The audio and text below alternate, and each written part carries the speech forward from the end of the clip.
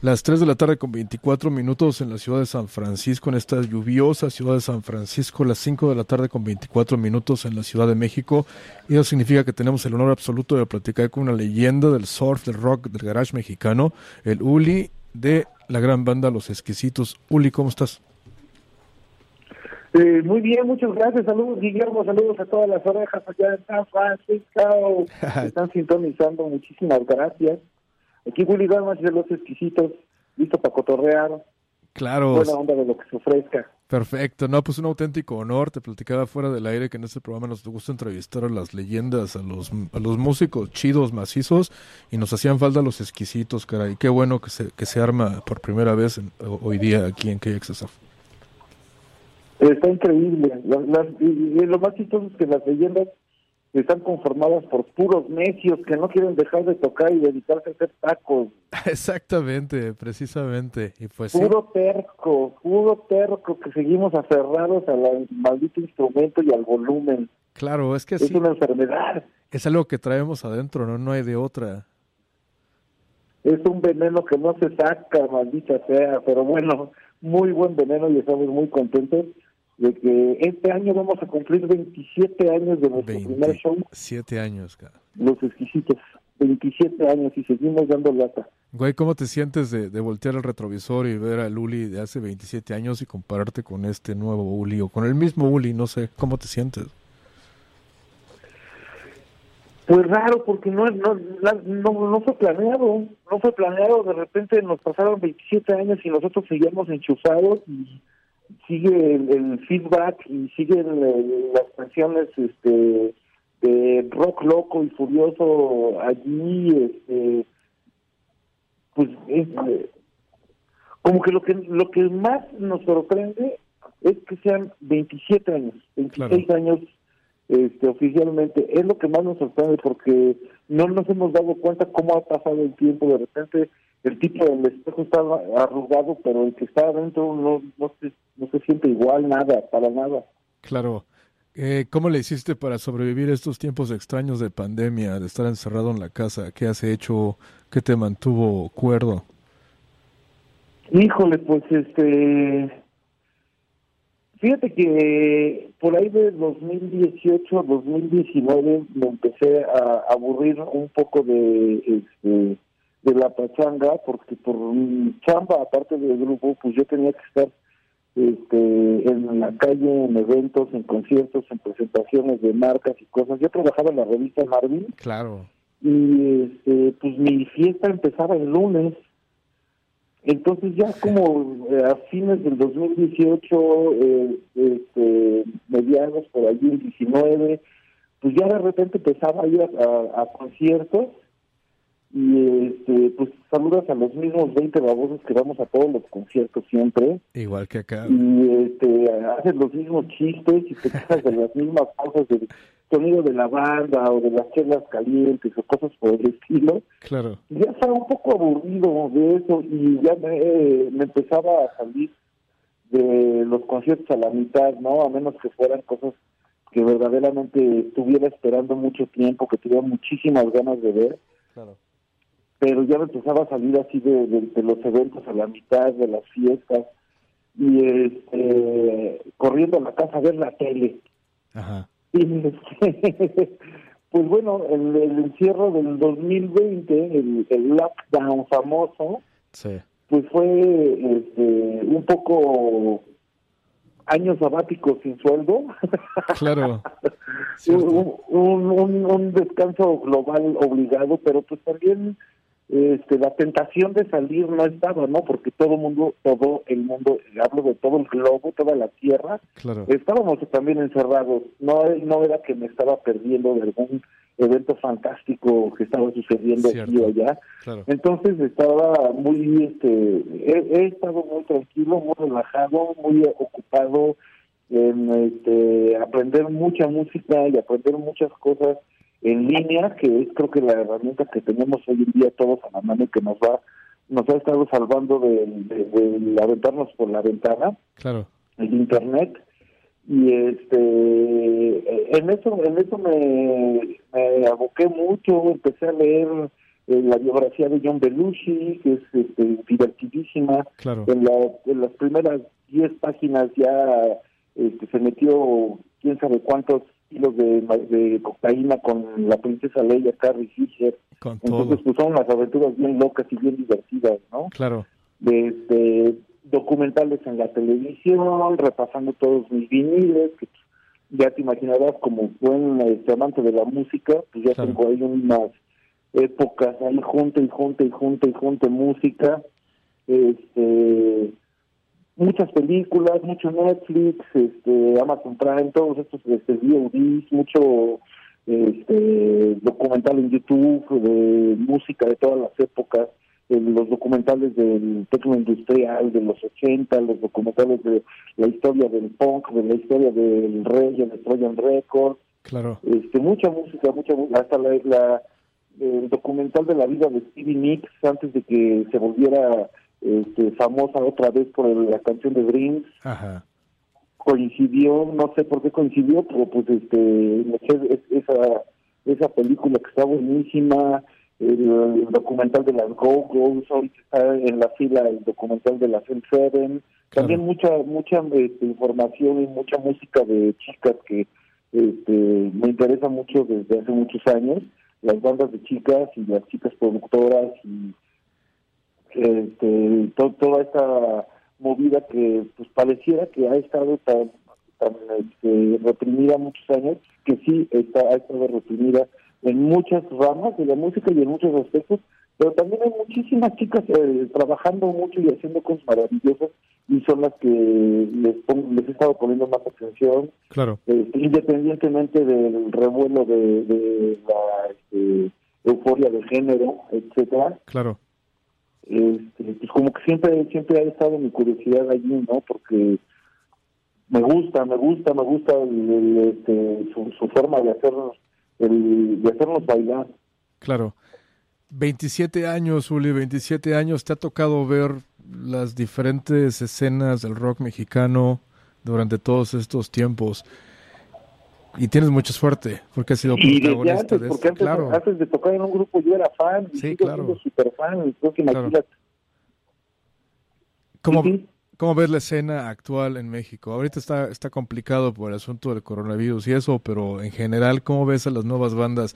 ¿Cómo ves el cambio de mentalidad? Ahora que hablabas de las chicas que ahora ya producen y graban y manejan bandas y hay bandas de puras chicas, puras chavas. ¿Cómo ves toda la evolución del rock mexicano a través de los años? Cuando nosotros empezamos, nada más habían 2 tipos de bandas. Uh-huh. Las super grandes como Caifanes, Café Tacuba, Fobia, Maldita Vecindad, claro. Esas. Y lo de abajo. Y los underground, que éramos todos los demás, ¿no? Claro. Y de los que éramos underground, tocábamos horrible. horrible. Nosotros éramos de los buenos porque los demás estaban peores, eran terribles. Ajá. Tocábamos horripilante, eran muy pocas bandas que verdaderamente hacían canciones bien hechas, olvídate de grabaciones, hacer canciones. Ajá.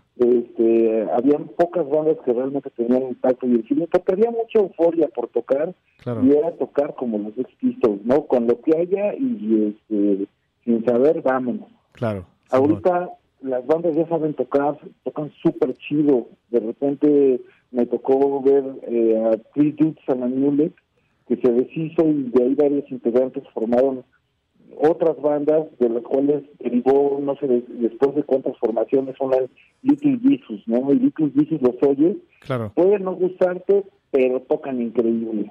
Enjambre puede no gustarte, pero tocan brutal. Tocan chido. Sí. Los Románticos de Zacatecas pueden no gustarte, pero tocan impecable y suenan perfectos, ¿no? Y así como ellos, un montón de bandas.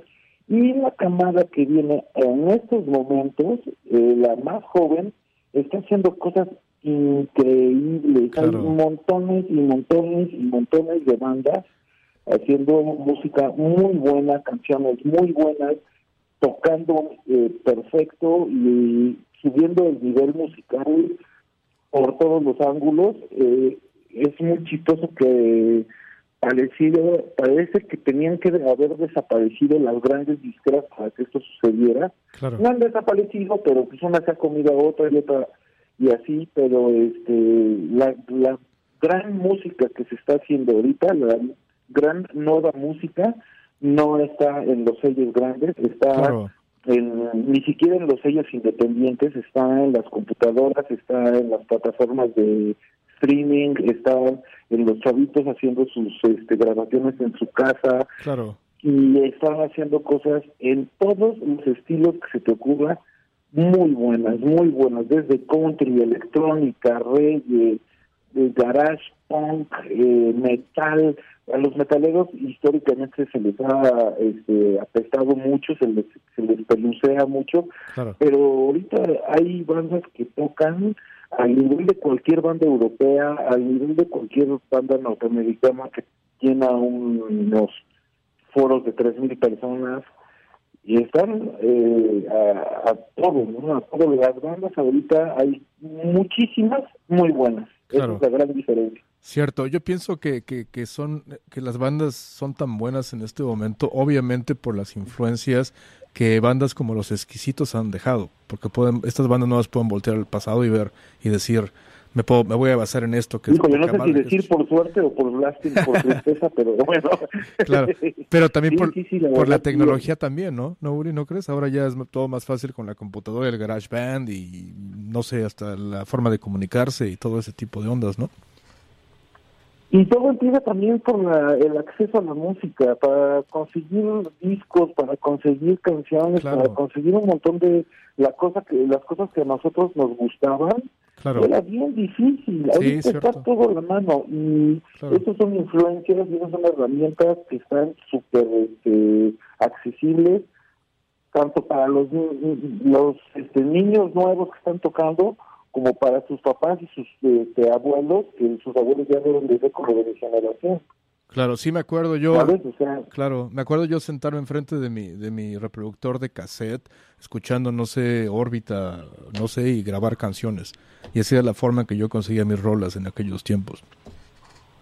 claro, grabábamos las canciones del radio y Claro. conseguir el disco era dificilísimo, con todo el que teníamos el tianguis del Chopo, con todo el que teníamos de vez en cuando acceso a comprar un disco original, les escribías por carta a la disquera para que te mandaran un catálogo de todo lo que vendían. Claro. De repente te encontrabas un cuate que te recomendaba algo que nadie conocía y era así de a poquito ir haciendo tus colecciones, ir cazando y ir buscando los árboles genealógicos de todos los que te encontrabas y decir, no manches, este tipo que lo puse a 5 bandas que están bien buenas, entonces el chido es el productor, voy a conseguir todo lo que haga. Claro. ¿No? O esta disquera saca cosas buenísimas, quiero todos los discos de esa disquera. Claro. Habían muchos sellos increíbles. Cierto. Y ahorita que desaparece todo eso, están todos metidos en las redes sociales haciendo esa chamba que a nosotros nos hizo tanta falta para enterarnos, ¿no? Ya Claro. depende de cada quien que se quiera enterar o no, pero Cierto. la información ahí está.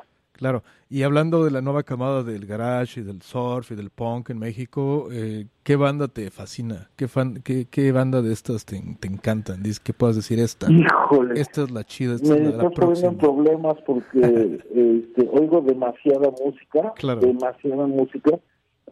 muchísimos estilos, pero específicamente del garage, del punk, del surf. El surf es lo que menos oigo, te va a sonar chistoso, pero es la música que casi nunca oigo. Va. Pero del garage, del surf, de la psicodelia dura, te puedo recomendar a todos los que graba Hugo Quesada. Claro. Ha publicado grabaciones los últimos 2 años como unas 10 bandas importantes, entre ellas está el Shirota, Claro. que son brutales, está Seistil, Sí. está Mengers, Cierto. todos tienen discos nuevos en el Spotify para que los oigas. Claro. está, o aquí en esta estación de radio para que los disfruten. Claro, definitivamente. Está de la avanzada Garage, está el Carrion Kids, Honey Rockets, los Freud, Claro. está los Freud son como hijos de The OCs, que son de ahí de la Bay Area. Simón, sí. Ajá, del John Dwyer. Un poco más surferos, pero son increíbles los Freud. Está claro. San Pedro el Cortés. San Pedro, sí, también. Son bandas que a mí me gustan un montón. Y de psicodelia dura casi crowd rock. Mis héroes totalmente son Laurel Mix de Obsolete. Claro, son buenísimos. Que además se la pasan de gira en Europa y son así una mole. La chica que canta acaba de sacar una grabación solista que se llama J. Suns, el nombre del proyecto. Eso no lo sabía, chido, okay. Y está increíble, tiene así absolutamente todo el pulso de ese tipo de música. Claro. Hay muchísima gente chambeando ahorita, muchísimas cosas. Los Pájaros Vampiros están brutales, también, cierto. Más punquetones. Cierto. Sí, la neta. Mucho. Es más, ¿perdón? Estamos en la misma página, mi querido Uli. A todas las bandas que me nombraste las he entrevistado absolutamente a todas. Creo que la única que me falta es San Pedro. Perfecto. San Pedro el Cortés. Andamos exactamente en la misma sintonía. Justo ayer me puse a hacer una lista de Spotify de grupos en español, no exclusivamente de México, pero sí en español, que tuvieran grabaciones en 2019, 2020 y 2021. Simón. Ahorita te voy a mandar la liga para que te des vuelo y programes todo lo que se pueda de ahí, todo lo que guste de allí, porque hay cosas excelentes en la música en español ahorita y mucho en el rock duro, en los viejos que tocan skate punk, hardcore, son brutales. Sí. Dolores de Huevos son increíbles también. Sí. Tormentas, hay un montón de cosas así bien buenas, que todos tienen por lo menos 3-4 canciones que vas a ir tarareando por la vida, que no se te van a despegar y que les vas a amar. Claro, y ya la última pregunta, porque sé que andas chambeando, ¿qué te iba a decir? Ya se me fue la onda con la última pregunta. Ah, caray. Todo bien, ahorita nos inventamos otra pregunta, otras dos para que te acuerdes de esa. Ya me acordé. ¿Cuál es obligadísima, el presente de Los Exquisitos, el futuro de Los Exquisitos? ¿Qué onda con Los Exquisitos? Ok, por el confinamiento no hemos podido juntarnos a armar el siguiente disco. Desde el año pasado tenemos todos guardados, pero está súper prometido ese siguiente disco de Excelente. Los Exquisitos. Va a ser un álbum muy peculiar. Vale. Estamos pensando en que sean unas 12 canciones con un montón de invitados. Pero además Moisés de Chesnobary Records reeditó en 2019 el primer disco que grabamos por primera vez en vinil. Fue una grabación del 1998 y que hasta 2019 salió por primera vez en vinil. Sacamos ese. Moisés en conjunto con Sour Pop Records editaron un 7 pulgadas anterior a ese álbum que se llama Por favor calmantes. Claro. Los dos y todo lo demás están en el Bandcamp de Los Exquisitos para que se den vuelo. Y vienen 2 7 pulgadas nuevos, 2.45 revoluciones. Uno con el tema de Santos llamando a Lunave de 98 y en el lado B una rola 2016 o 2018 creo, que se llama No Chaser. No Chaser, 2016, Simón. Está por ahí el video en YouTube, pero ahora va a salir en vinil esa rola. Qué chido. Y viene otro vinil, otros 7 pulgadas más, un sencillito con otras 2 rolas que son sorpresa todavía, pero ya se enterarán todos. Entonces, seguimos trabajando, vamos a sacar ahorita estas rolas sueltas, estos singles, y en lo que preparamos el álbum completo para sacarlo a mediados de este año a más tardar. Excelente, son buenísimas noticias, vienen muchas cosas de Los Exquisitos y viene el nuevo disco también. Esas son muy, muy chidas noticias, mi querido Uli. Pues mi querido Uli, te agradezco el tiempo que te has tomado para hacer esta llamada, pero no solo eso, sino toda la música chingona y chida que has producido en tu carrera, que nos ha inspirado a muchos de nosotros a hacer radio, a hacer música, a ser rockeros, lo que sea. Te agradezco mucho eso. No, al contrario, muchísimas gracias por seguir poniendo atención y pues de todo corazón les mando saludos a cada persona que está sintonizando, a ti que estás oyendo este cotorreo, te mando un abrazo de puro rock para que eches desmadre y te portes mal, claro que sí. Chingón, ese fue Uli de la legendaria banda Los Exquisitos. Gracias Uli, que tengas un bonito día en la Ciudad de México. Estamos en contacto. Un gustazo, saludos a todos, abrazos y pórtense mal. Venga, gracias Uli, cuídate. Este 2021 nos vaya mejor. Nos irá mejor, hay que echarle ganas. Gracias Uli. Órale pues. Vale, chido.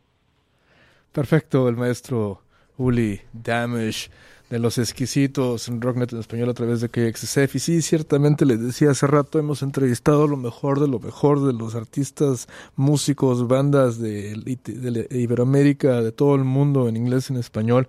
Y ciertamente nos hacía falta platicar con Uli de Los Exquisitos, quien, como le dije, serán parte de este stream del Monkey Bee Sessions para KXSF el domingo 7 de febrero de este año 2021. Y para celebrar la entrevista tocaremos este clásico de Los Exquisitos llamado Santo y Lunave en Rockneto a través de KXSF.